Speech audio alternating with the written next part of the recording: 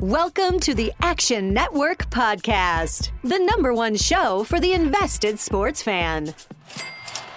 All right, here we go.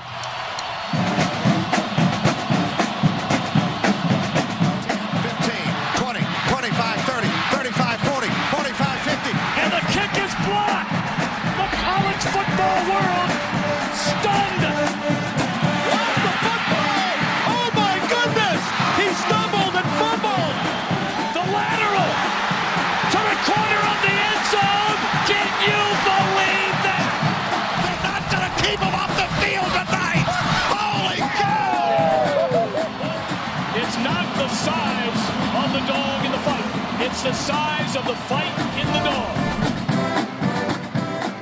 What's up, Degenerate Nation? Welcome to the Action Network Podcast. It's the final college football betting preview of the season.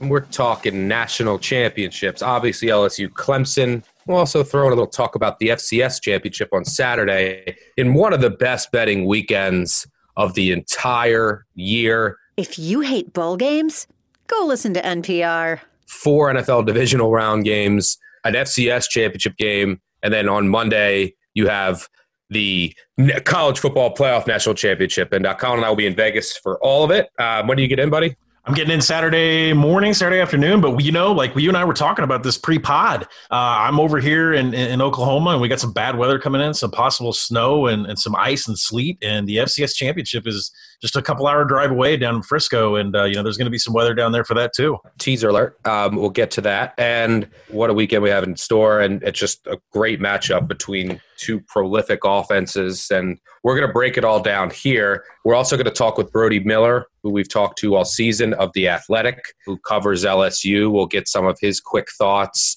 on the game. We're going to go through props, matchups on both sides of the ball. But we'll start with, and by the way, we're going to give away our second annual Action Network Podcast Gambling Heisman Trophy winner. There's an underdog on the list. We have 5 finalists. We'll get to them all. Last year, the winner was Trevor Lawrence, and it was, obviously you have to be on a team that dominates against the spread to win the Action Network Podcast Gambling Heisman Trophy. So we'll get to that. I don't know who Colin's going to vote for. I know who I'm voting for. And if there's a tie, we're gonna have to duke it out here. All right, but let's start with the national championship. As of right now, the total is sitting at 69 and a half still, and LSU is a 5.5 point favorite. S&P makes this line 2.5. You make it a pick. I actually make it a tad over 3, and I artificially bumped LSU just for being LSU over the past month because I can't catch up. Regardless, no matter what numbers you look at, this line is inflated. I don't think anyone understands lines or makes their own lines would disagree with that. This line is probably a pick if this game was played a month ago. Maybe LSU -1, 1.5. You have some home field advantage. The crowd will definitely be on their side. But this line is clearly inflated. And something to keep in mind is I was talking with another friend of the podcast, John Murray, earlier today, and I was asking him what he needs, and he was saying, that there's everyone in the world is on LSU. If Clemson wins outright, it will be their biggest win as a book since Mayweather when he fought McGregor. Wow. That's how big it will be. Now, that includes futures wins, too, which they win on futures, but that's how big of a decision it'll be for them. They said the decision will be absolutely mammoth if Baltimore, Kansas City, and San Francisco all win in the NFL. If they all win straight up, there are so many parlays that are going to be tied to LSU that the liability is going to be huge. So I'd sit at 5.5. I don't think, it's in a kind of semi-dead range as far as coming down if it comes down to 5, So I'm going to take a piece of Clemson just because this line is so high. And then I'm going to try to get LSU live right away. So I do think LSU wins, but at the end of the day, it's just a numbers game. But if all that happens, you're going to see this line rise. So I'm going to wait to see what I can get based on the NFL results of the weekend. So, and when I talked to Johnny, so basically we just need one of these big favorites to go down, not only for all the NFL parlays, but for all the parlays that will be tied to LSU. He said the Texans beating the Chiefs or the Titans beating the Ravens would be lovely, but the Vikings beating the 49ers would also work and is probably more feasible. So that's the report from a sportsbook's perspective. The line is definitely inflated. I think the total is a tad high just for a national championship. You got to remember where it's being played on, and I think it's going to be a close game, so these offenses can just go back and forth. But the way that I think it's going to play out, but before we get to that, let's catch up with Brody, who we have on the line of The Athletic. and then we'll get into our thoughts. Well, first of all, we're coming. Any questions?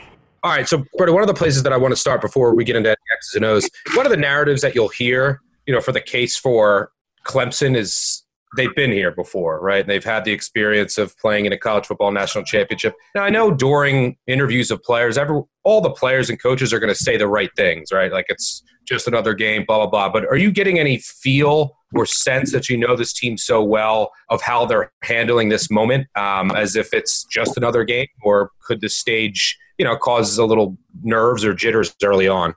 Yeah, I kind of point to I thought it was an interesting comment Kirby Smart made before the SC championship game. He kept getting questions about, George is more used to the SC title game than LSU is. Do you think that's an advantage? And he kind of laughed and he was like, I mean, maybe, but at the end of the day, LSU has played at Alabama, at Texas. They played Auburn, Florida, all these teams. I mean, playing at the highest level isn't really that new to them. And, I think there's something to the idea that Clemson has, that is something that's important. But I kind of tend to agree to Kirby Smart's point that, at the end of the day, they've been tested on the biggest stages, and this is about to be a home game in their own environment. I always go back to also the comparison between last year's LSU team going into the Alabama game and this year's, because last year that team looked tight. That team looked nervous, not nervous, but really pent up and really just kind of anxious going into that game. This year there was just more of a general confidence, just a calmness, just Ed Ogeron wasn't pushing as hard. It was just a belief that they're the better team. That's the same kind of thing I've seen this year. This is a team that is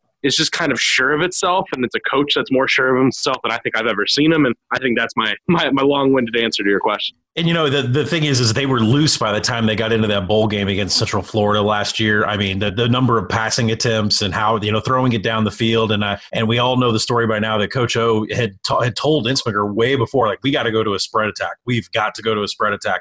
And they just seemed more comfortable by the time they got to that point. But this kind of brings something up for me, for somebody who might be stiff. Michael Divinity is going to play in this game. He's missed a long number of games. Is this a boost for his team, or is this a place for Trevor Lawrence to target?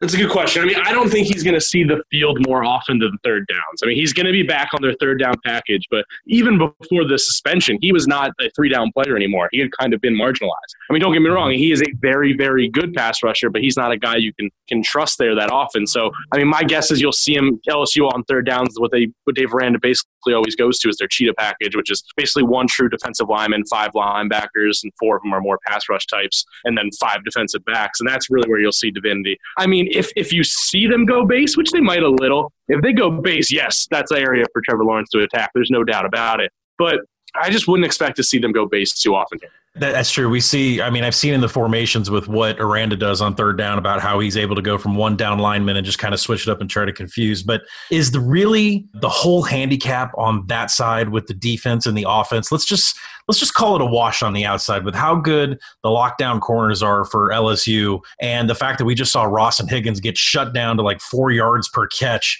against Ohio State. Let's just say it's a wash on the outside, just looking at, the passing charts and the efficiency of LSU on the outside.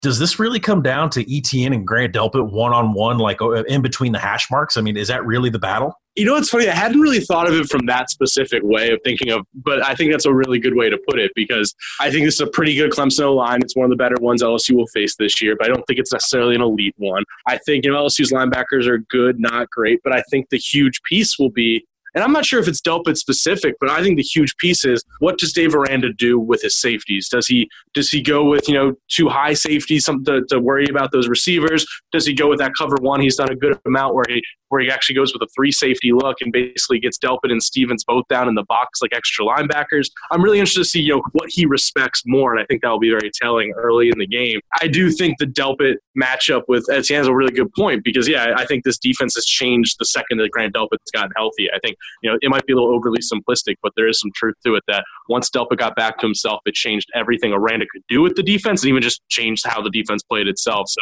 I think there is some relevance to that for sure. Yeah, one of the things that, when you're handicapping a big game like this, whether it's in the NFL playoffs, college football playoffs, or college football national championship, is that you can't just look at the regular season because these games are so big, and especially with extra time to prep, these coaches are going to come out with a completely new look a lot of times. We saw it last week with the Vikings. Zimmer comes out and he puts his 2 best D linemen up in the middle and blows up the pocket, things like that. And they play a different defense on the back end. So let's put our thinking hat on, which is what you have to do. If you were Clemson, how would you attack this LSU defense? Is it in the slot? Is it trying to go really, really, super fast rocket tempo and try to wear out the D-line, the interior of the D-line? Where do you think the weakness is, and where do you think Clemson will try to attack?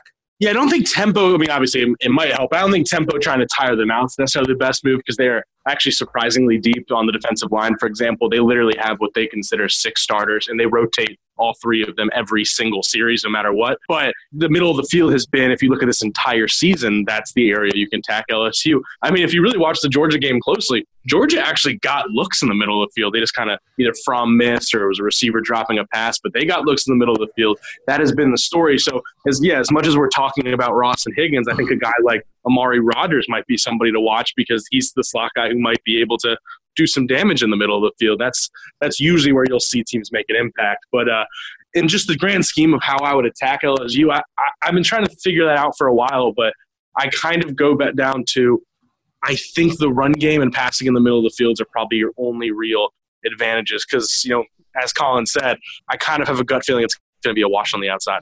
I've read Grace Rayner's piece and I've read your piece and your guys' combined piece, and there's some overlap with what I put out on Action Network this morning, which is where exactly these teams are going to attack each other. And I think we all kind of agree that, the slot receivers could have some success going over the middle and that the outside might not be the way to go. And I have to ask this, you're closer to the team than I guess anybody could be besides actually being on the team. And I kind of laugh about this, but could LSU – I've seen this elsewhere, and I've seen it in the numbers. Like, if they're running pistol and there's no motion, it's going to be a run. If there's motion and there's this kind of formation and Jefferson's in the slot, they're going to throw a pass. There's all kind – Jamar Chase gets over half the play-action passes. It just seems like LSU is extremely predictable in pre-snap motion and pre-snap formation about what it is that they're trying to do. So I guess the question that I'm going to ask is LSU going to try to change that up? Because, we're talking like 80% tendencies to formations and motions, or are they going to pull a Trevor Lawrence and try to have Joe Burrow take off in some of the first series, some of the first drives to pull in some of those back 7 from Clemson and then open it up for everybody that's on the outside for Burrow to throw to downfield? Yeah, I think I have 2 quick answers to your question. One, I don't know if I expect some drastic changes because it's been the story of this whole season. They're not a very complicated offense. I'm glad you pointed out all those things. And every defensive coordinator gets asked about, opposing a defensive coordinator gets asked about, oh, man, are you worried about this Joe Brady scheme and how genius is he and all that? And by the way, I think he's really, really good, but they're not that complicated. They're just really good at countering exactly what you're doing.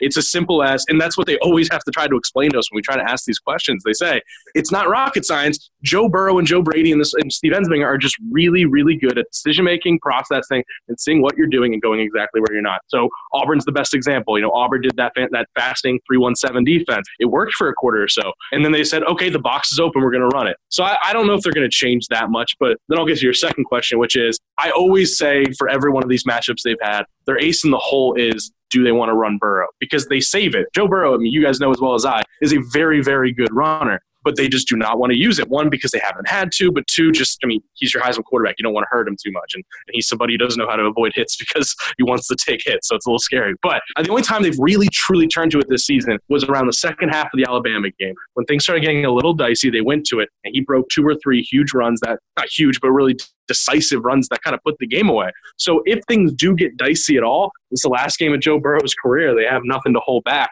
I would not be surprised at all to see them turn to that. Thanks again, as always, for joining us, Brody. We love having you. Before we let you go, anyone that people you think is going to have a big game that might be undervalued from the prop perspective, and what's your prediction? Who wins? And throw out a final score. I'm not even saying I'm predicting a big game, but the matchup I really want to see is Kayvon Chaisson against this Clemson offensive line. There's so many great matchups in this game that matchup has been the least discussed. But this is a good Clemson offensive line against an LSU front 4 that I don't think it's elite, but doesn't get as much credit. It's kind of somewhere in between. I want to see if Kayvon Chaisson can create some havoc, make life difficult for Trevor Lawrence with a 4-man rush. If they can do that, I'm going to be really interested to see what LSU can do. But my overall prediction on this game is, after everything we discussed, I feel like these are two pretty overall even football teams. And I've been repeating myself a lot this week, but I just really, at the end of the day, think Joe Burrow is just at a level right now where we've seen him face all of the top defenses, many of the top defenses in the country, and every time he just adjusts counters and does what he has to do. So right now, I think he's playing at a level right now where Joe Burrow is just the tiebreaker, and I kind of like LSU by 7, maybe even upwards of 10 points. Does it go over under 70? Under, because here's my feeling on that. I have this weird feeling that both teams are going to move the ball on offense, but I think you're going to see a lot of field goals. I think these are two really smart defensive coordinators that are going to make stops when they need to in the inside the 30. So I have a weird feeling it's going to be the under here. And the Cade York bomb is coming, right? We know the Cade York 50-plus bomb is coming. And yes, after a field goal game, LSU is going to make a higher percentage than Clemson. We do know That's that. A very good point, dude. All right, so thanks for joining us again, Brody. Enjoy the game this weekend. Thanks for all of your coverage this year, and we'll be having you on maybe after the national championship, but definitely next year. We love your work, and if you don't follow him at The Athletic, you're making a big mistake. So thanks again, buddy, and enjoy the weekend, and Happy New Year. Oh, thanks for having me, guys. Always a pleasure. Take care. All right, thanks again to Brody for joining us. And, we kind of alluded to this a few different ways throughout the interview, and this is why I kind of lean to the under a little bit, is based on how I think the game will play out. I think both defensive coordinators are going to really focus on slowing down both opposing quarterbacks. So maybe you see Clemson use one of, that 3-1-7 that Auburn used. Now, LSU still gained a lot of yards, but they held them in the red zone. They only held them to 24 points. So maybe you see Clemson just try and take away Burrow. And on the other side, I think LSU is going to make sure that they take away those receivers. So I think that from a prop perspective, I think there are some vulnerabilities in the middle of the field and at slot, which we both talked about. But I think both backs running and both quarterbacks running are interesting from an over prop perspective. But I think if it's a running game, and both defenses are allowing the run and, they stiffen up in the red zone, as Brody alluded to, then you can get an under here. But it's scary as hell. So those are some of my thoughts on the side and the total. Let me get your overall thoughts before we break this thing down. I think the first place to start is with the market, and then we can go on both sides of the ball because, everybody in the world right now is churning out it's too big. It's too big. Well, if it's too big, then why hasn't it come back, right? Why hasn't there been enough big boy bettors and enough whales to come in and knock this Clemson number back down? We're expecting the timing is real interesting because there's going to be a wave of money on Friday, and then Saturday and Sunday the NFL is going to have their games. And then that'll dictate what books liability is as far as leading up to what is perceived to be a ton of LSU parlay money coming into this. And you're right. I'm sure John Murray kind of talks for the other books. I mean, there was never a cracker, an opening for any of us to get into Clemson futures this year. I mean, you're just not going to go to the Westgate in June and take a plus 250 on Clemson to win the national title and hold that ticket, for like 9 months. It's not going to happen. But let's start with the market here. It's pretty easy to know how we got up to this and how so many people are on LSU. LSU has 11 scoring opportunities against OU, 692 total yards, just a demonstration, something you could cut and put on YouTube and say, this is how you should run your offense. OU didn't have Ronnie Perkins. They only had 1 sack on the game, and OU was held to just a 15% passing success rate. LSU could not have looked any better in a playoff game in a semifinal. Clemson, on the other hand, only a 61% post-game win expectancy over Ohio State. Clemson had 0 turnovers to 2 for the Buckeyes. They did pick up. Yeah, that post-game win expectancy doesn't account for the overturned call. Or the fact that Dobbins was caught, or the fact that Sean Wade was thrown out, drop touchdowns. Or the drops. Yeah, I'm not sure Clemson should be here. I think Ohio State wins that game more than 50% of the time if they play the same exact way with the call, especially the call going the way I think it should have went. A pod for you and I in 7 or 8 months is going to be that Ohio State should have won the game. They're probably going to win the game in next year's championship, but that's for us to talk about next year. Ohio State's up 16-0. They're getting field goals instead of touchdowns, and that kills all 6 of their scoring opportunities. And I think the thing that I'll leave on with that Clemson-Ohio State game is huge dip in success rate for Ohio State in the second and third quarter, 27%, 35%. It's a classic middle 8 spot for Clemson, which we'll talk about later. But I asked the question to Brody. Ross and Higgins were non-factors. Whether they went out because of an injury or they were just shut down on the corners, that's going to happen again, I think. I think LSU is going to have plenty of success shutting out Ross and Higgins on the corners, and it might be just the ETN and Trevor Lawrence show up the gut again. Looking at the market right now, there's lots of 6s out there. There's mostly 5.5s, the sharp books. One book in Vegas is hanging a 6.5. If it's hanging 6.5 by the time we land on Saturday, that might be my first trip. So, like we said, wave of money expected on Friday. We'll see what happens on Monday. The last time I could find a favorite that was getting this much action, this many tickets, and this high profile of a game was Alabama's cover in 2016 against Washington, where Washington pretty much had to cover the entire game in the semifinal, and Bama had the late touchdown in the fourth quarter to make that a 17-point ball game. But as far as the market goes, that's where we're at.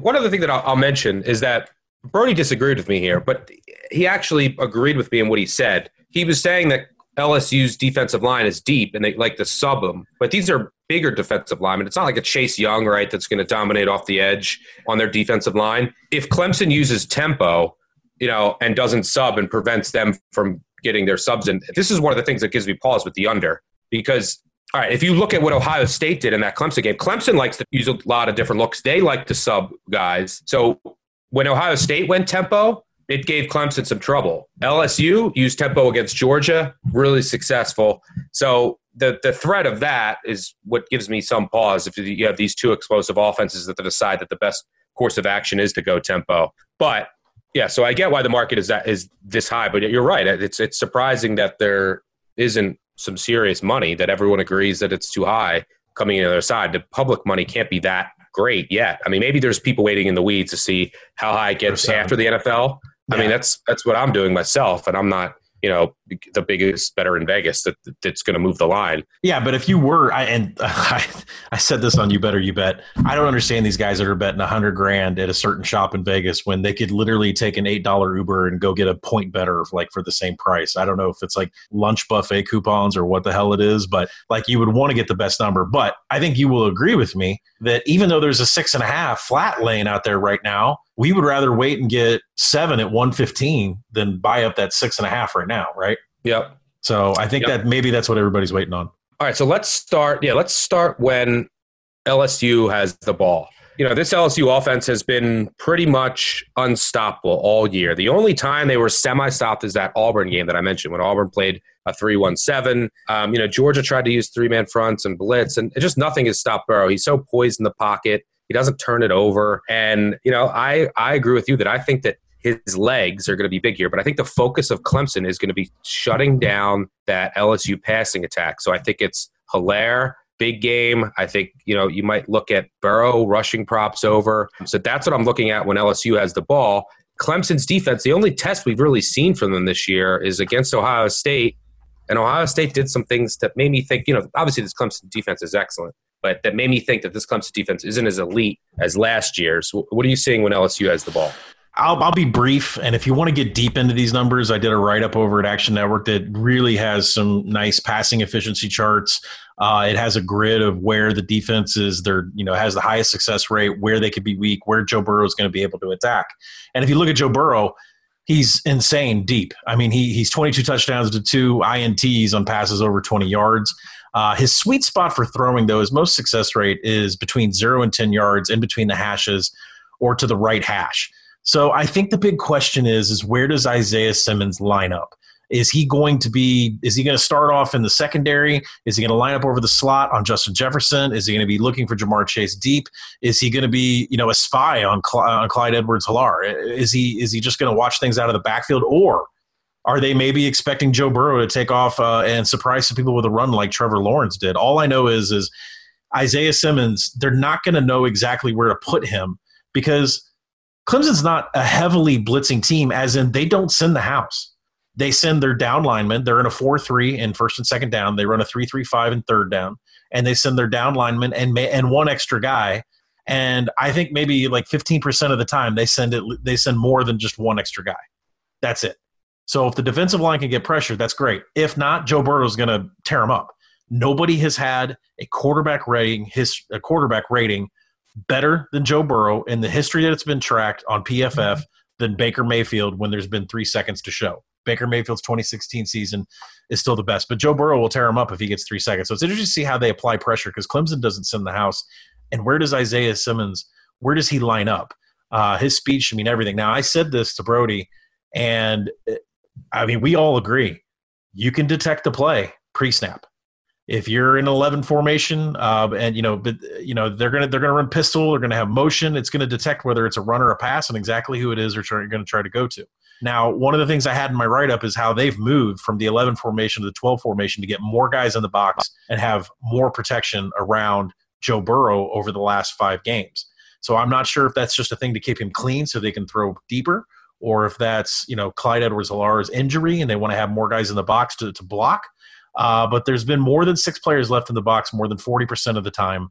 And so that, makes me think is Clemson going to have enough guys in the secondary to cover, this great passing attack that's torn everybody up? So I think LSU is going to tip their hand, and Clemson's going to be able to defend that. They're going to know whether it's a run or a pass, and I think they're going to know exactly what Joe Brady wants to do. And I think that's the way LSU's been all year. It's just that no one's been able to stop them. Joe Burrow's a dog, man. He ain't no puppy. He's a dog. So, the other thing I'll mention, Stuck, is the offensive line. It's been in decline, and particularly it's been in decline with their center, Lloyd Cushenberry. His run disruptions have moved from 4.5% over the first 9 games up to 14% over the last 5 games, which is roughly 250 snaps. That's not good. So if Isaiah Simmons is going to roam and he's going to attack certain gaps, the biggest weakness over the last 5 games has been the middle of the offensive line.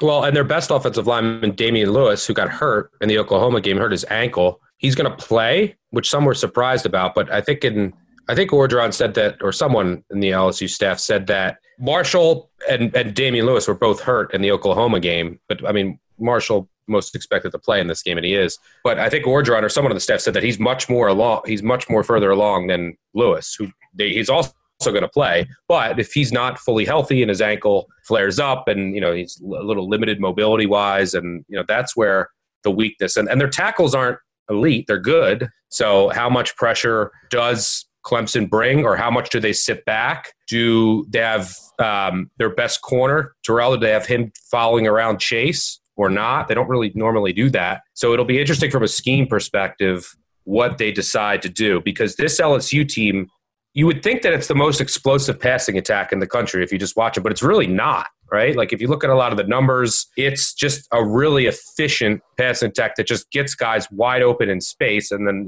they're really good after the catch, and, obviously they'll take their shots and hit them. But this isn't a team that's out here bombing it every play. There's 2 things we're going to be watching specifically. I am from the very first snap. Not only where is Isaiah Simmons lined up and how is Venables going to use him to attack, but it's this sack rate of Clemson that's 3rd in the nation. And we talk about, OU is 15th in the nation in sack rate. They didn't have Ronnie Perkins. You look at Georgia, Auburn, Texas A&M, Alabama, nobody was ranked higher than 35th when it came to sack rate. Considering Clemson doesn't send the house, only 1 extra rusher besides the down lineman. If they're able to get pressure on Joe Burrow with just that many, especially on 3rd down when it's only 4 guys, this is just a completely different looking ball game, because we've never seen LSU just be under complete duress the entire time. I believe in Burrow. This kid's a football kid. Sometimes narratives work. I'm going to get to a narrative on the other side of the ball, but he's going to do everything in his power to win this game. And Brody said, look, he doesn't really like to avoid the hit. Coach on the football field, we're about to see what Joe Burrow's really made of. And anybody that knows our team, we're made of grit. He's going to scramble a lot more in this game. I truly believe that. And I truly believe this game will be competitive, which means it's going to be close. I don't think either team's going to blow the other out. So, I think that he's going to be needed to scramble for big 3rd downs. So I'm eyeing his rushing prop and rushing yards over. You agree or disagree there? Oh, I absolutely agree. Especially after talking to Brody, because if you hear Brody say that they only had to use Burrow and his feet in situations where they desperately needed it, like against Alabama, and you saw how good he is, against Texas early in the season when he has to get out of the pocket, and you have to just wonder if that's just a tool that they've had in the belt that they have and they don't have to use unless they need it. And I think that they're going to need it in this game. I think if there is a prop out there for Burrow's rushing yards, we absolutely have to hit the over after the conversation we had with Brody. The toughest thing for me to do still is gauge how good this Clemson defense is, right? Mm-hmm. Like, it's so much of it is based on priors, because if you look at the red zone defense, it's ridiculous. But who do they really play this year? And then they play Ohio State. You have a couple drops, 2 drops in the red zone that would have led to one of them was a touchdown that got overturned. The other was a screen that was set up. So the first team that they play, their real team, it's kind of a smoke and mirrors box score, hard to gauge. So a lot of it is based on priors, but they lost a lot of talent on that defense. So how much but obviously they're reloading. So to me, that's the hardest thing to do, because I finally got a test for this Clemson defense, and they kind of passed, but kind of didn't, so, right. And the rest of the season, it's just, they were relying on their priors. And then obviously these kids are all, they're the new Alabama, just 5 stars everywhere. It's really hard to gauge how good they are. And I'm talking the difference between really elite and just elite. You know what I mean? Yeah, and I think if we had a 100% healthy Justin Fields who's able to scramble out of the pocket, we have a different semifinal game. So, But I think that's the biggest question here is Clemson going to be able to apply pressure without sending a blitz? Where is Isaiah Simmons going to line up? Burrow's yards, Stuck and I both agree he's going to get him, but is it designed or is it an effect of, the scramble that he has to make outside the pocket? I think both. The biggest question is, who do the Pac-12 refs have, right? I mean, before we switch to the other side of the ball, this guy that's calling the game, you live in Lexington. This guy, I don't think this guy's allowed in a bar anywhere in Lexington, Kentucky, throwing Benny Snell Jr. out of the Music City Bowl 2 years ago. It's one of the worst things I've ever seen. He throws Burrow out the first minute.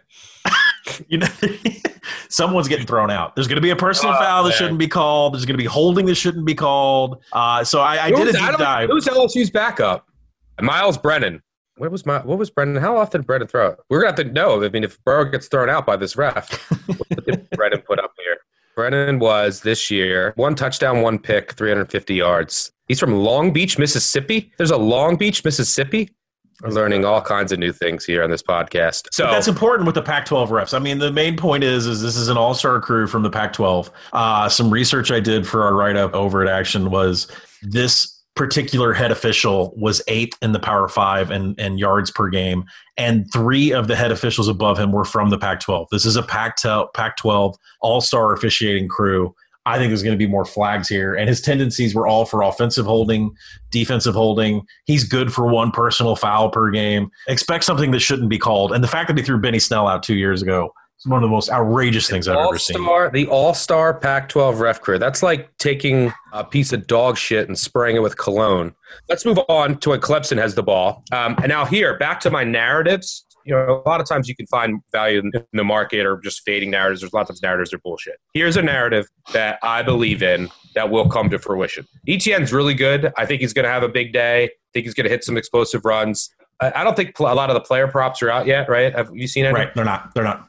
Travis Etienne, he's obviously from Louisiana, right? The decision was either to go to LSU or Clemson, and idiots out there are like threatening his mom and shit, which is ridiculous. But, obviously back in Louisiana against LSU, you better believe that Dabo is going to get Etienne a touchdown. If this is 1st and goal at the 1, Etienne is getting in that end zone, and they're all going to go nuts with him, and you could just see it. I don't care what the price of Etienne. If it's ridiculous, but Etienne has scored a touchdown. That is happening in this game. Minus 400. Maybe not. I can't bet a ton on props, but I might lay it, just for a little bet. He's getting in the end zone here in a game that should see a lot of points. I think he's going to break a run, but anywhere close to the red zone, they're going to have something drawn up for him, either out of the backfield or getting in, because Dabo is going to make sure that he's in the end zone. And by the way, it's unbelievable. Dabo, who I still don't know why he hasn't quit. He said he was going to quit. But, anyway, Dabo is like the king of us against the world, right? So it's like he's like Tomlin, except he actually has capable scheming. He actually can scheme and coach, but he can rally a locker room, and he's played this card all year long, right? The same card, and now he gets to do it again, even though this team has won like 30 games in a row, multiple national championships against a team that hasn't been in the national championships since 2011, but they're the 5.5-point favorite. Disrespect card all over. This is like when Pat Fitzgerald was like, oh, you this game doesn't mean anything to us. Look, Vegas thinks that we're the underdog, and use that on a grander scale. He can play that card. Dabo could play that card again. The disrespect card, which is what he's been playing all year. That's his MO. So he gets to do it again here. But 100% ETN is getting in the end zone. So I'll start there with Clemson offense, which again, it's like, all right, who have they played all year? We know Trevor Lawrence is number 1 overall pick, most likely, with barring injury, and hope he doesn't get hurt 2 years from now. It's crazy he can't come out. You probably have the next two number 1 overall picks, the NFL draft, the quarterback going against each other here. We know how good Trevor Lawrence is. We know how good ETN is. And then this LSU defense, like the Clemson defense, is a bit of a wild card. A guy like Stingley on the outside, outstanding corner. And both their outside corners, I'm a huge fan of. Slot, and they mix up their safeties and put them in the slot and the slot and the safety. That's kind of the biggest question mark for me. And over the middle of the field. So I look at ETN, maybe go back to the well with some Trevor Lawrence rushing props, and then Rodgers. I think Rodgers is the receiver you target here. But the LSU defense, just trending so well. If you look at the last 3 games, just dominant. But this is a different beast. What do you see here when Clemson has the ball? I know that this doesn't rank up there on the bullet list of highest things to do, but for Dabo to have a Louisiana player score a touchdown in the national championship in the Superdome, he can come down there on recruiting trips and say, hey, Louisiana high school, 5-star athlete, why don't you come play for me? Because I just had a national championship and I ran a guy just like you through the end zone for the national title. So, I mean, yeah, of course Etienne's going to score. And I don't know what the price is going to be. It's going to be high, and we're just going to have to pay it. As far as everything else with LSU, I mean, they've completely cleaned it up on defense. They gave up 30 points to Texas, Ole Miss, Vandy. They were starting to question Dave Aranda and how good are you? Why are we paying you all this money to coach our defense? And, UNLV is interested in you. And he came out and said, listen, it's X's and O's. It's not X's and O's. It's bad angles. It's bad tackling. We'll get it cleaned up. And that missed really assignments. Missed assignments. That really showed with Grant Delpit. Grant Delpit was not only hurt, he had missed 14 tackles through the first 9 weeks. He's only missed 1 tackle in the last 5 games through 179 snaps. Amazing turnaround for him and how good he's been. And with this defense, I think the one thing that we got to keep in mind with how good Travis Etienne is and how much that Clemson does not turn the ball over, the one thing that nobody's talking about is LSU has only caused 5 fumbles the entire season. That still just boggles my mind. They're 119th in the nation in causing fumbles, just 5. So, if Etienne was to fumble and LSU was to, cause that and scoop it up, that would be one of the most high percentage unlikely things to ever happen. Or they're due. But, it just hasn't been in the cards for them to strip and recover this year. Clemson is a different animal on offense than LSU. We talked about how LSU will tip by motion and formation pre-snap what LSU is going to do. Clemson's different. Everything is split evenly. Their run-pass split is pretty even in shotgun. 60% run-pass, 60-40 when it's in motion, 70-30 in the pistol. That's different when I say 70-30 pistol run for Clemson because it's 89% for LSU. So you can't really look at what Trevor Lawrence is calling, how they're moving, and who's lined up where. And there's another thing that I'm going to get to because this gets to the end of the bet. But Clemson rotates their receivers. They train their receivers to be on the hashes, to be on the sidelines, to be in the slot, to be in motion. Every single wide receiver in the rotation knows how to play every single one of the positions. So that's really important when we get down to down to where we're going to be laying our props.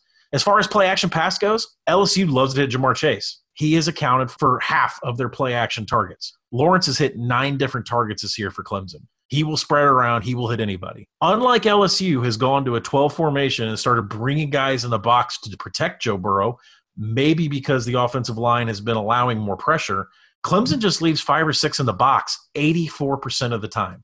They are really good at protecting Trevor Lawrence. And we saw against Ohio State, he can take off and make yards on his own, no problem.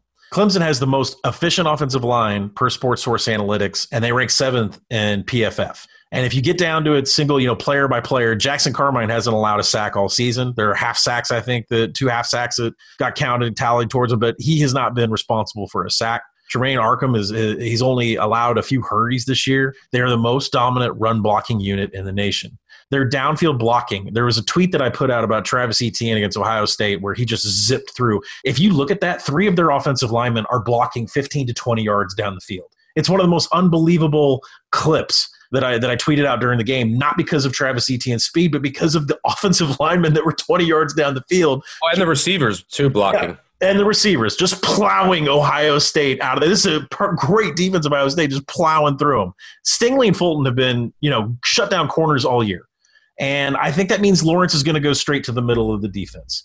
Higgins, Ross, shut down against Ohio State. I think they can get shut down here. That's how good LSU's corners are. So if Lawrence is going to go over the middle, if you look at the efficiency chart of where LSU can be attacked and where Lawrence is comfortable throwing, it's the right slot receiver. The right slot receiver is the 3rd most targeted position by Clemson's how many passing attempts Clemson has had this year.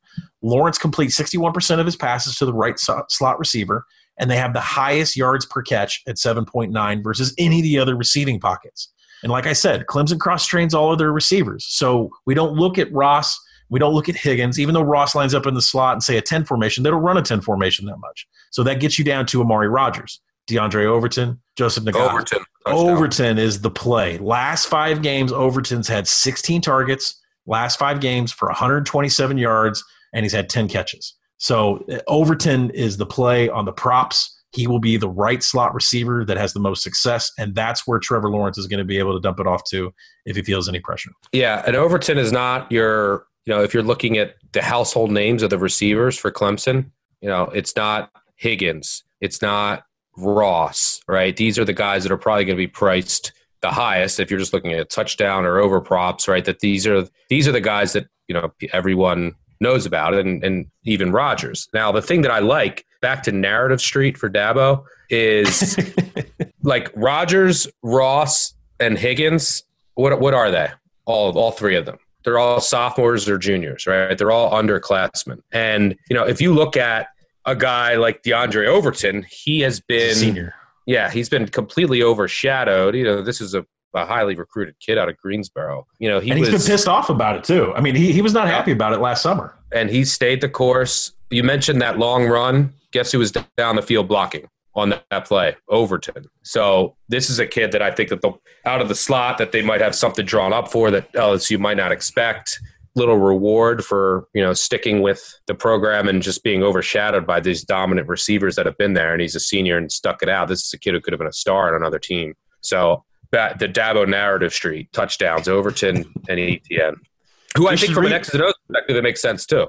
We should rename the hallway from the elevator to the action front door of the office. We should name it like Dabo's Way. I forgot about the recruiting. The recruiting, yeah, Dabo's Way. The recruiting angle too makes a lot of sense too. But it's just like Dabo wants to create this like family atmosphere, right? And so he wants to reward a guy like Overton, I would assume, but especially Etienne, man. I mean, getting threats and back in Louisiana and that recruiting, that would be huge. All right, so ultimately you have these, you look at matchups on both sides of the ball based on everything that you've seen. I mean, which defense and defensive coordinator, obviously you have Venables, one of the most well-known defensive coordinators in all of college football, and Aranda is the highest paid defensive coordinator in all of college football. Which defense do you think ultimately gets more stops, and why? I think Clemson's defense ultimately gets more stops because of Isaiah Simmons. There is not an Isaiah Simmons on the LSU defense. And there was a pass that Ohio State scored on. Isaiah Simmons ran from the other side of the field and almost caught the guy taking it to the house for Ohio State. There's nobody on LSU's defense that's Isaiah Simmons. There's nobody that can close from the secondary to the line or from the line to the secondary like Isaiah Simmons. He's the true X factor. So I'm going to go with Clemson. Yeah, I mean, the interesting thing to me is if you look at the special teams, if these defenses are, as we alluded to earlier, getting stops in the red zone or close to the red zone, the difference could come down to the kickers. And, I mean, the LSU kicker, who's extremely reliable, and, Potter, who, he was really bad early in the year, and he's been a little bit better. Talking to Brody earlier, and his his peer Grace Rayner had a story out there about how BT Potter completely changed the swing of his leg. I almost went into a golf reference about how I'd use my 9-iron at a different angle, and but he kind of changed things up mid-season. It looks like he is 3 of 7 for between 40 and 49, 3 of 6 between 30 and 39, and even 4 for 5 between 20 and 29. He has hit all 74 extra points, so at least he's making those. But look, just like a couple field goals here or there, when a defense, you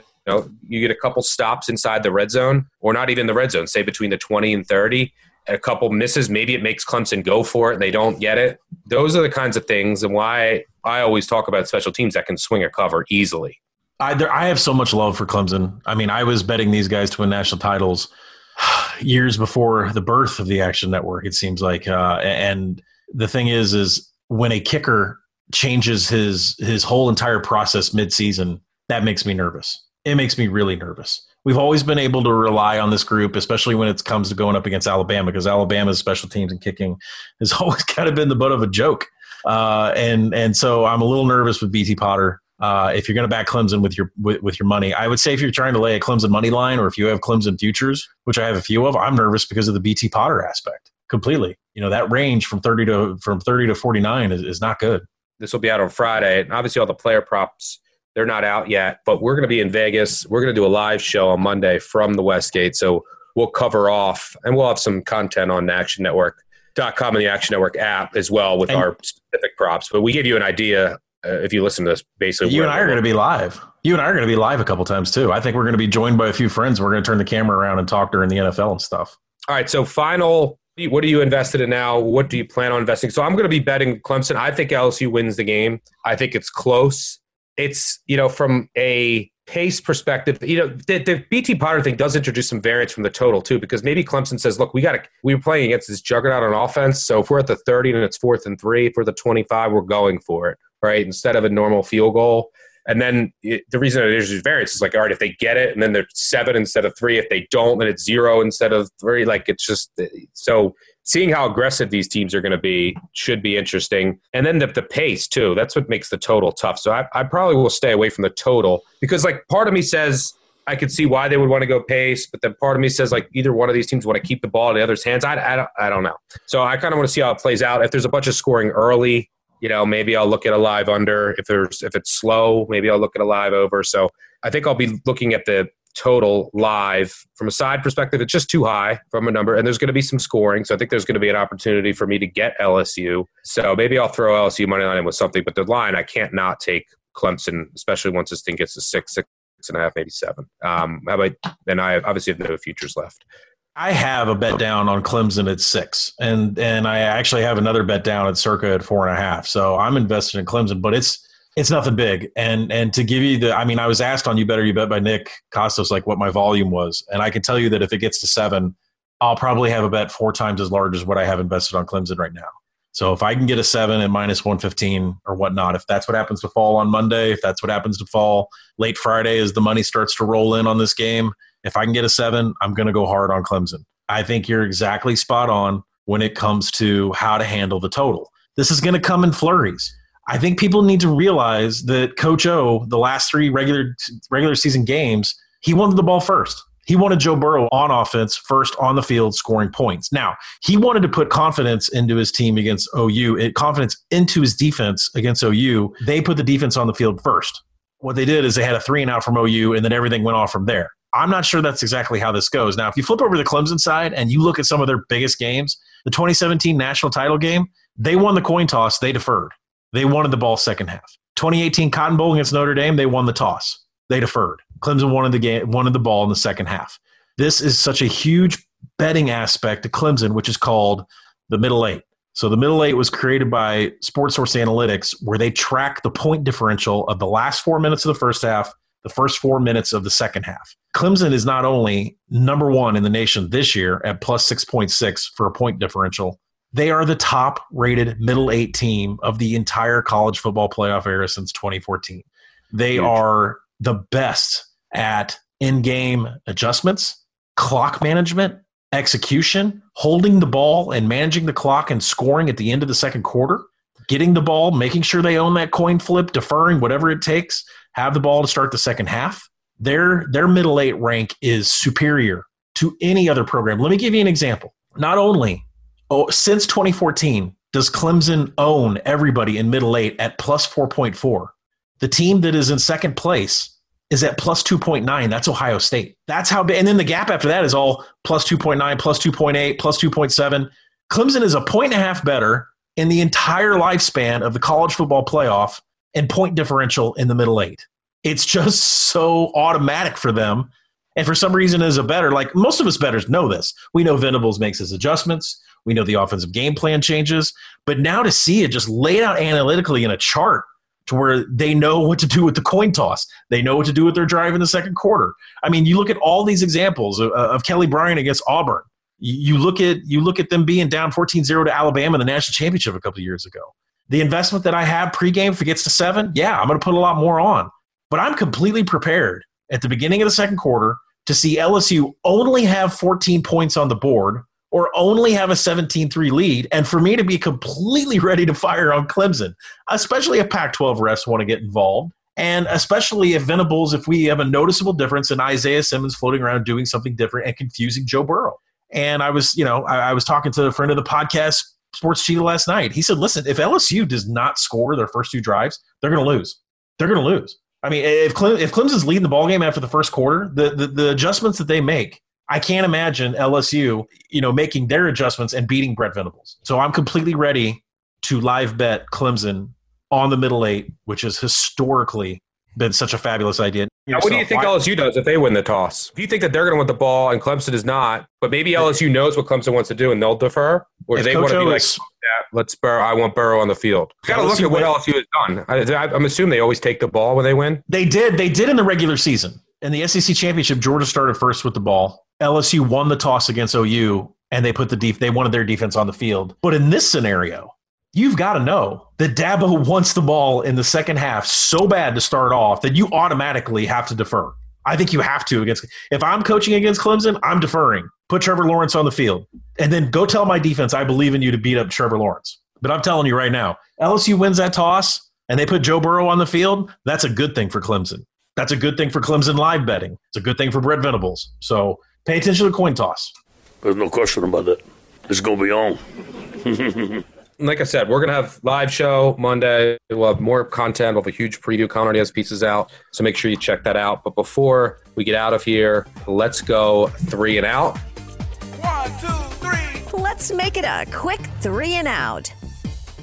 We do have to hand out our Action Network podcast Gambling Heisman Trophy. And now, the presentation of the Gambling Heisman Trophy, awarded to the most outstanding Division I player whose athletic excellence best enabled the pursuit of monetary gain through the art and science of wagering on college football. Now, the finalists, we're going to go teams first, and I'll list the player that comes with the team because, covering is all that matters around these parts. Clemson, 11-3 against the spread. Last year's winner, Trevor Lawrence. He won it last year, so we're not going to – he's not back here. Yeah, he's in the running, but he's last year's winner. Travis Etienne is the representative for Clemson. Kentucky, 10-3 against the spread. Lynn Bowden Jr., obviously, who moved to quarterback and just dominated against the spread all year and was just so fun to watch.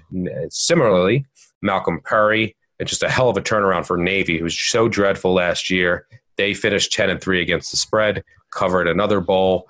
So Malcolm Perry, Oregon State, 9-3 against the spread. Jake Luton, this is a surprise. Yes. We're not giving it to Jake Luton, but 28 touchdowns to 3 interceptions on the year. You won't even consider it. You won't even consider it for a half second. No Beavers gambling Heisman. No, and by the way, because Oklahoma State is the fifth team that finished 9-3-1 against the spread. And, you could go Sanders, you could go Tylan Wallace, but obviously you got to go with Hubbard, the nation's leading rusher. But they were 9-3-1 against the spread. I'm not going Hubbard. I mean, he was in the Big 12, Luton in the Pac-12. Plus, they only had 9 covers. I'm throwing them out. I'm taking, unless do you want to make your case for Luton? Yeah, I think I want to do a process of elimination because I think I know where you're going and you don't know where I'm going. And since I think you agree that they had 9, that's the easiest thing to do. We could throw out Luton. We're throwing out Luton and Oregon State. We will look at them next year. Wonderfully coached, great turnaround. Didn't make a bowl. They probably will next year. All right, and then we're throwing out Oklahoma State. We're throwing out Oklahoma State. They're going to be back. They'll be back against the spread. They're going to be a contender next year. We're going to get Spencer Sanders back. We'll see what happens to the other players. But, we're going to throw Oklahoma State out too. I'm throwing Navy out. They did not go 10-3 against the spread because of Malcolm Perry. We've known about Malcolm Perry. It's the defense and the defensive line. Improvement. Yeah, I agree. And the winner is Lynn Bowden Jr., obviously. He was in the SEC. The Kentucky had a much tougher schedule. Clemson played nobody all year. Look, what Bowden did, he was the team's leading receiver, the team's leading rusher, and then he ended up being for the year.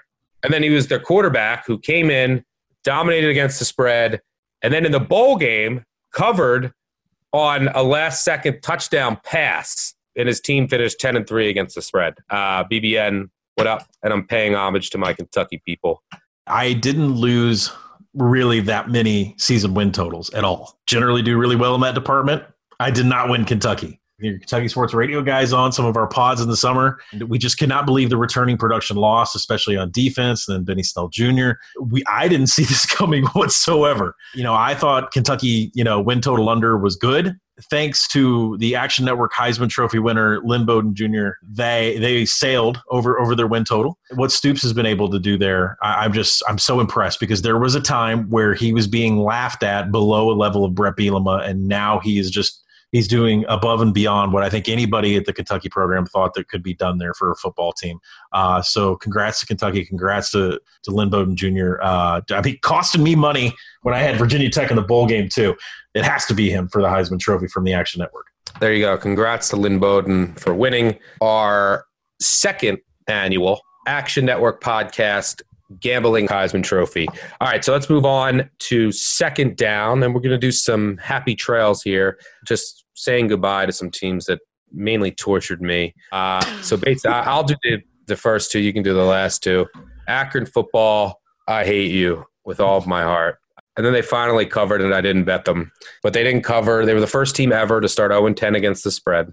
They finally covered in their 12th game. At least I had the under in that game. But they were beyond bad. Looked like they were shaving at times bad. I'll never forget the game against Buffalo when I had them plus 17.5, and the game should have ended like 7-0. And the only way I wasn't going to cover, no one could move the ball, heavy winds, was if Akron gave up 2 touchdowns, went on offense, and that's what happened. They fumbled it in this big scramble at midfield. They were actually moving the ball. Buffalo guy pops out with it, runs it back for a touchdown. All right, it's 14-0. Fourth quarter, it's getting scary. Akron, then their true freshman quarterback, rolls out, starts going backwards, gets tackled in the end zone, ball pops out, Buffalo jumps on it, 21-0. Then Akron finally put the drive together and goes down the field, and then obviously I think they were a pick or turned it over on downs. That summed up my overall college football betting season, especially in the MAC and with Akron. The other team is UMass. They're just so bad. Fuck UMass, fade UMass into oblivion. And that's one of the worst college football teams I've ever seen in my entire life. Defense was so pathetic. Offense was bad. UMass is the new UConn.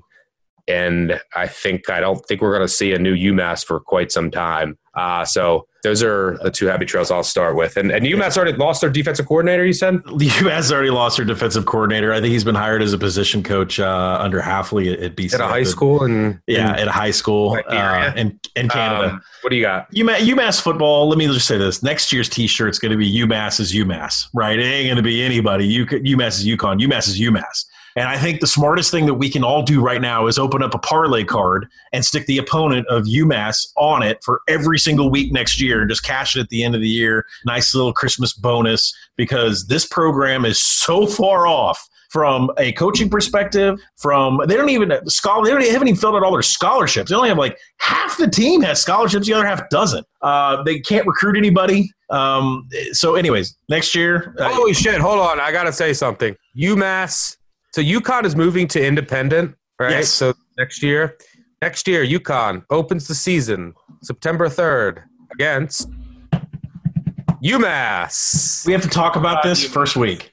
UConn, UMass. And then they go to Illinois, and then Maine comes to UConn.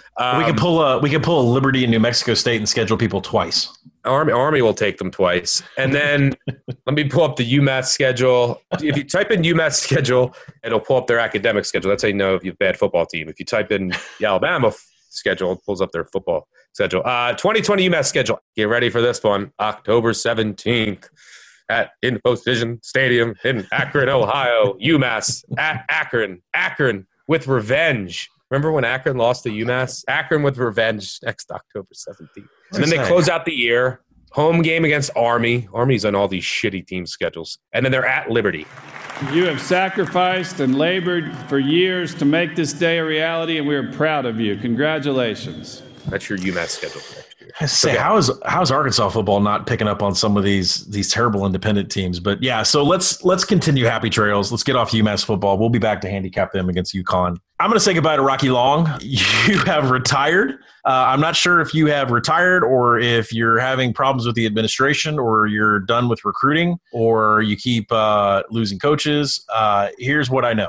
Rocky Long has been absolutely atrocious on the offensive side of the football, to where they could only score, I think they averaged 17 points per game against non-FCS teams. They went to a spread attack, but we're still running based. They have been a headache, a pain in the ass to handicap from the offensive end. The defense you could always rely on, almost always straight unders. And then you get into the bowl game. Last year they got blanked by Ohio. This year they score almost 50 50? Who are you? And 2 years ago was one of the worst bad beats in a bowl I've ever seen against Army. Goodbye, Rocky Long. I know you're going to end up as a defensive coordinator somewhere after your short retirement, but I won't have a problem not handicapping your offense. My last goodbye really is to this Missouri Bowl ban. I would like to think, as a person that is a part of the Razorback program for life, I would like to thank the Missouri Bowl ban, the ludicrous Missouri Bowl ban that was a cloud over their head the entire season, even after Kelly Bryant transferred. It got Barry Odom fired. Barry Odom lost the team. The team wasn't playing for anything towards the end of the season, had struggled to beat Arkansas, and they fired him. The administration fired him for Drinkwitz, and now Arkansas has a new defensive coordinator in the form of Missouri's head coach. But the Missouri Bowl ban was just a cloud over the program the entire year for what was supposed to be a team that I think closed in the market in Vegas with a win total of 9.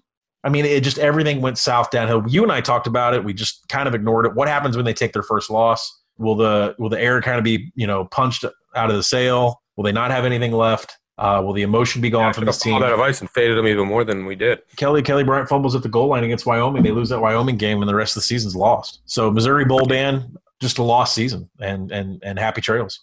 Happy trails to another shitty Arkansas football season. All right, let's move on to third down. Before we get out of here, the final segment of the podcast. We'll have a live show of the actual podcast. We're going to talk the FCS National Championship Saturday at noon on ABC in Frisco, Texas. The first thing to note here, over-under opened at 51. It's down to 49.5, 49. And that's mainly because of weather. There's going to be 20, 25-mile-an-hour winds, snow in the morning, 36 degrees by kick.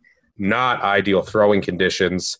When you look at this game, these two teams were clearly the two best teams in the country this year, and they had similar strengths of schedule. And if you look at a lot of the defensive metrics, it's North Dakota State's secondary is dominant, and James Madison's run defense is dominant. And North Dakota State, they have a quarterback who didn't throw an interception this year, freshman, but they rely on their rushing attack and their offensive line. They have 2 All-Americans on the offensive line. They have 4 backs who had at least 600 yards rushing this year. No other team had more than 2. This is a team that just grinds it out. But James Madison has one of the best rush defenses of FCS, historically good at the FCS level. I think they finished second in yards per attempt allowed, at 2.2, but they only allowed 61 yards rushing per game. That's the second best single season total since 2008 at the FCS level. Dimitri Holloway, linebacker, leads that group, could potentially play at the next level. They have 2 All-American defensive ends. This team just lives in the backfield. They could get 9-10 tackles for losses. So this is a run defense that is stout. And you want to know how stout they are? Look no further than when they played West Virginia. That's James Madison's only loss this year. And if you look at Sager, and by the way, he has James Madison rated ahead of West Virginia. And I'm still mad that I took 7 in that game and pushed. James Madison should have won that game. They held West Virginia to 13 first downs. Total yards, they outgained them. Yards per play, they were better. They lost 2 fumbles and threw a pick. I mean, that was the difference in the game. But you want to go and look at a rush defense. This is against a West Virginia team that averaged about 4.9 yards per play against a top 10 hardest schedule at the FBS level. They held West Virginia to about a half a yard below that season average. But from a rushing perspective, West Virginia ran the ball 24 times for 34 yards. So with the wind here, I think it's going to limit both passing attacks. James Madison, in North Dakota State is an excellent secondary. But the North Dakota State rush defense isn't as elite as the James Madison rush defense. Now, North Dakota State probably has a better rush offense, but I just think that this James Madison defense can contain North Dakota State on the ground. It's one of the only defenses I think that can really do it, other than, really profiles similar. A lot of their rush defense stats, but James Madison is even better. The team that North Dakota State barely beat at home, 9-3. And I'm talking about Illinois State in the college football playoff at home. Now this is going to be in Frisco, Texas. So I love this James Madison defense. And then on the other side of the ball, these two teams met in the national championship 2 years ago. North Dakota State ended up winning 17-13. And this is a team that in the playoffs at the FCS level is 35-2, which is just insane. And that game was a thriller. I think this will be really close as well. But I just think James Madison, which is just across, they're so well-rounded. Great special teams. They're number 2 on third down defense, number 2 on third down offense. Really efficient quarterback in Ben DiNucci, the transfer from Pitt. But what I think the difference will be, besides that James Madison run defense, is just a couple big plays from the big play receivers on James Madison. And it's not going to be huge downfield passing. It's Brandon Polk and space, getting him, just a quick wide receiver screen. He's a transfer from Penn State. He's an explosive play waiting to happen if you get him the ball in space or just on a quick screen, quick slant. And then the other guy to keep an eye on is a guy who played in that national championship 2 years ago, Riley Stapleton, 6'5" senior receiver, who in that game had 7 catches for 107 yards and a touchdown. They can use his size, I think, in the red zone, maybe a little fade. So I think just a couple of plays from a couple of their big play receivers mixed with their run defense in a low-scoring game. I think James Madison gets this 20-17, I'll say. So I like James Madison and the under. What do you see? Yeah, definitely the under here. Definitely the first half under, especially with the weather and taking a team that generally plays in the dome. James Madison dealt with this kind of weather against Northern Iowa. Not a high-scoring affair whatsoever. Less than 20 points in that game. When you mentioned that James Madison is a team that wants to rush and it's a team that can stop the rush, probably a slow-paced game. And if you look at these teams in the red zone, they both rank in the top 20 in red zone defense. And Stuck already mentioned that James Madison is second in FCS and third down conversion percentage on defense. North Dakota State isn't that far off. I mean, they've had over 200 attempts against them too on third down, and they rank 14th. So both these teams are real stout on defense, and it's just a thing where James Madison is going to be able to overpower them, which is probably going to be the last time. This was about as close to a rebuilding effort as you could get, considering from a quarterback position, from a coaching position out of North Dakota State. So the play is to take the first half under to back James Madison here. And then when FCS odds pop up sometime between now and next season, you're going to want to take North Dakota State. There you have it. Thanks, everyone, for listening. We appreciate you all. And it's been a fun season. It wasn't as profitable as last year. Man, last year was fun. But you're not going to have perfect seasons every year. And last year, everything just aligned right for me. Luck, everything. But we will be back as strong as ever next year. Let's have a great college football championship. We'll be back for the live show. Let's crush the props, the live betting. And I wish all of you well and Happy New Year. And Colin, any final parting words? No, same as you. I look forward to a fantastic national championship that'll have 2 quarterbacks. I told my sons this. My sons are 12 and 13. I said, this national championship is so important because you're going to get through college. For the next 14 years, you're going to hear Trevor Lawrence and Joe Burrow. That's how big of a college football game this is, because those 2 names are going to dominate the NFL. This season, I think everybody would agree, was a little bit tougher. The transfer portal has just kind of wreaked havoc on college football. Returning production doesn't mean as much, so don't get caught up in the offseason. Early bowl season has been tougher to handicap, lower volume because of the new early signing date. Coaches, it's just a lot more fluid than college football used to be. There's a lot more players sitting out for the NFL these days. But at the heart of it, from week to week, I think it's just going to be we'll have another fantastic year next year. I think as college football evolves, we have to evolve as handicappers too. And as the market has gotten smarter this year, especially with Vegas and Circa Sports setting the lines, we have to evolve also. We have to be smart enough to know who's better at success rate and explosiveness and finishing drives. We have to know these things when those lines get set by a sharp group out in Las Vegas, and that's what we're going to do next year. Yeah, as the market gets more efficient, we have to get even smarter and spend even more time in order to find those edges, which we will have to put in even more time next year in order to stay ahead of the curve. And by the way, it's a really important game for just where Clemson is in the college football landscape. Are they the new Alabama with a win? This would be a 3rd national title since 2016 and back-to-back years and 3 of 4. That's the new dynasty in the making if they win this. Let me ask you a question before we sign off. So we placed a national championship ticket on Georgia before we walked out of the Westgate last year. If Jamie Newman announces Georgia or Jamie Newman announces Oregon, or we can just assume Ohio State Clemson is the championship game next year, but there's going to be 2 other competitors inside the college football playoff. Is the Jamie Newman decision for Georgia, it's going to sway me in which team that I think is also going to join them in the college football playoff. Because if that announcement comes by the time we walk out of Westgate, that's probably the team I'm going to lay a ticket down on.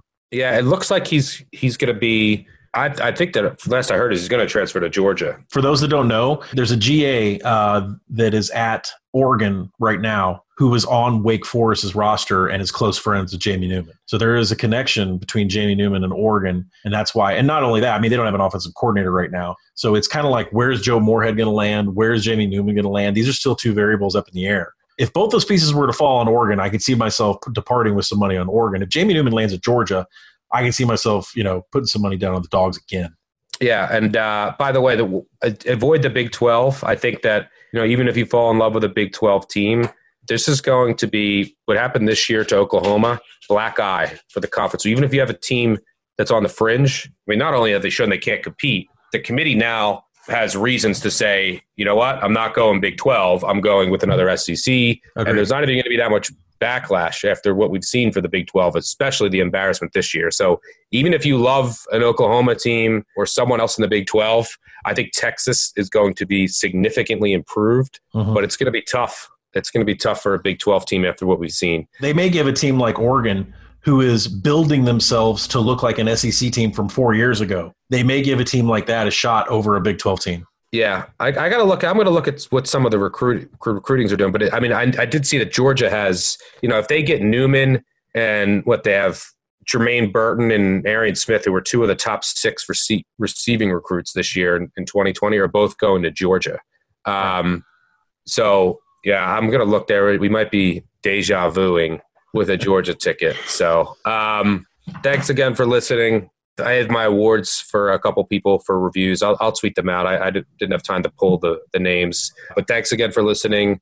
We'll catch you on the live show and all weekend in Vegas. And we'll see you soon. Oh, and by the way, college basketball. We're going to be having college basketball episodes. We're not going anywhere. We're still going to have NFL through the NFL. College basketball episodes we're going to have once a week on Thursdays. Will be released on Fridays, just like last year, if you recall. Myself, Colin, Mike Randall. So we're just saying bye to the college football diehards that don't care about college basketball, but I'm excited for college basketball too. That's it for me. Cheers. Peace out.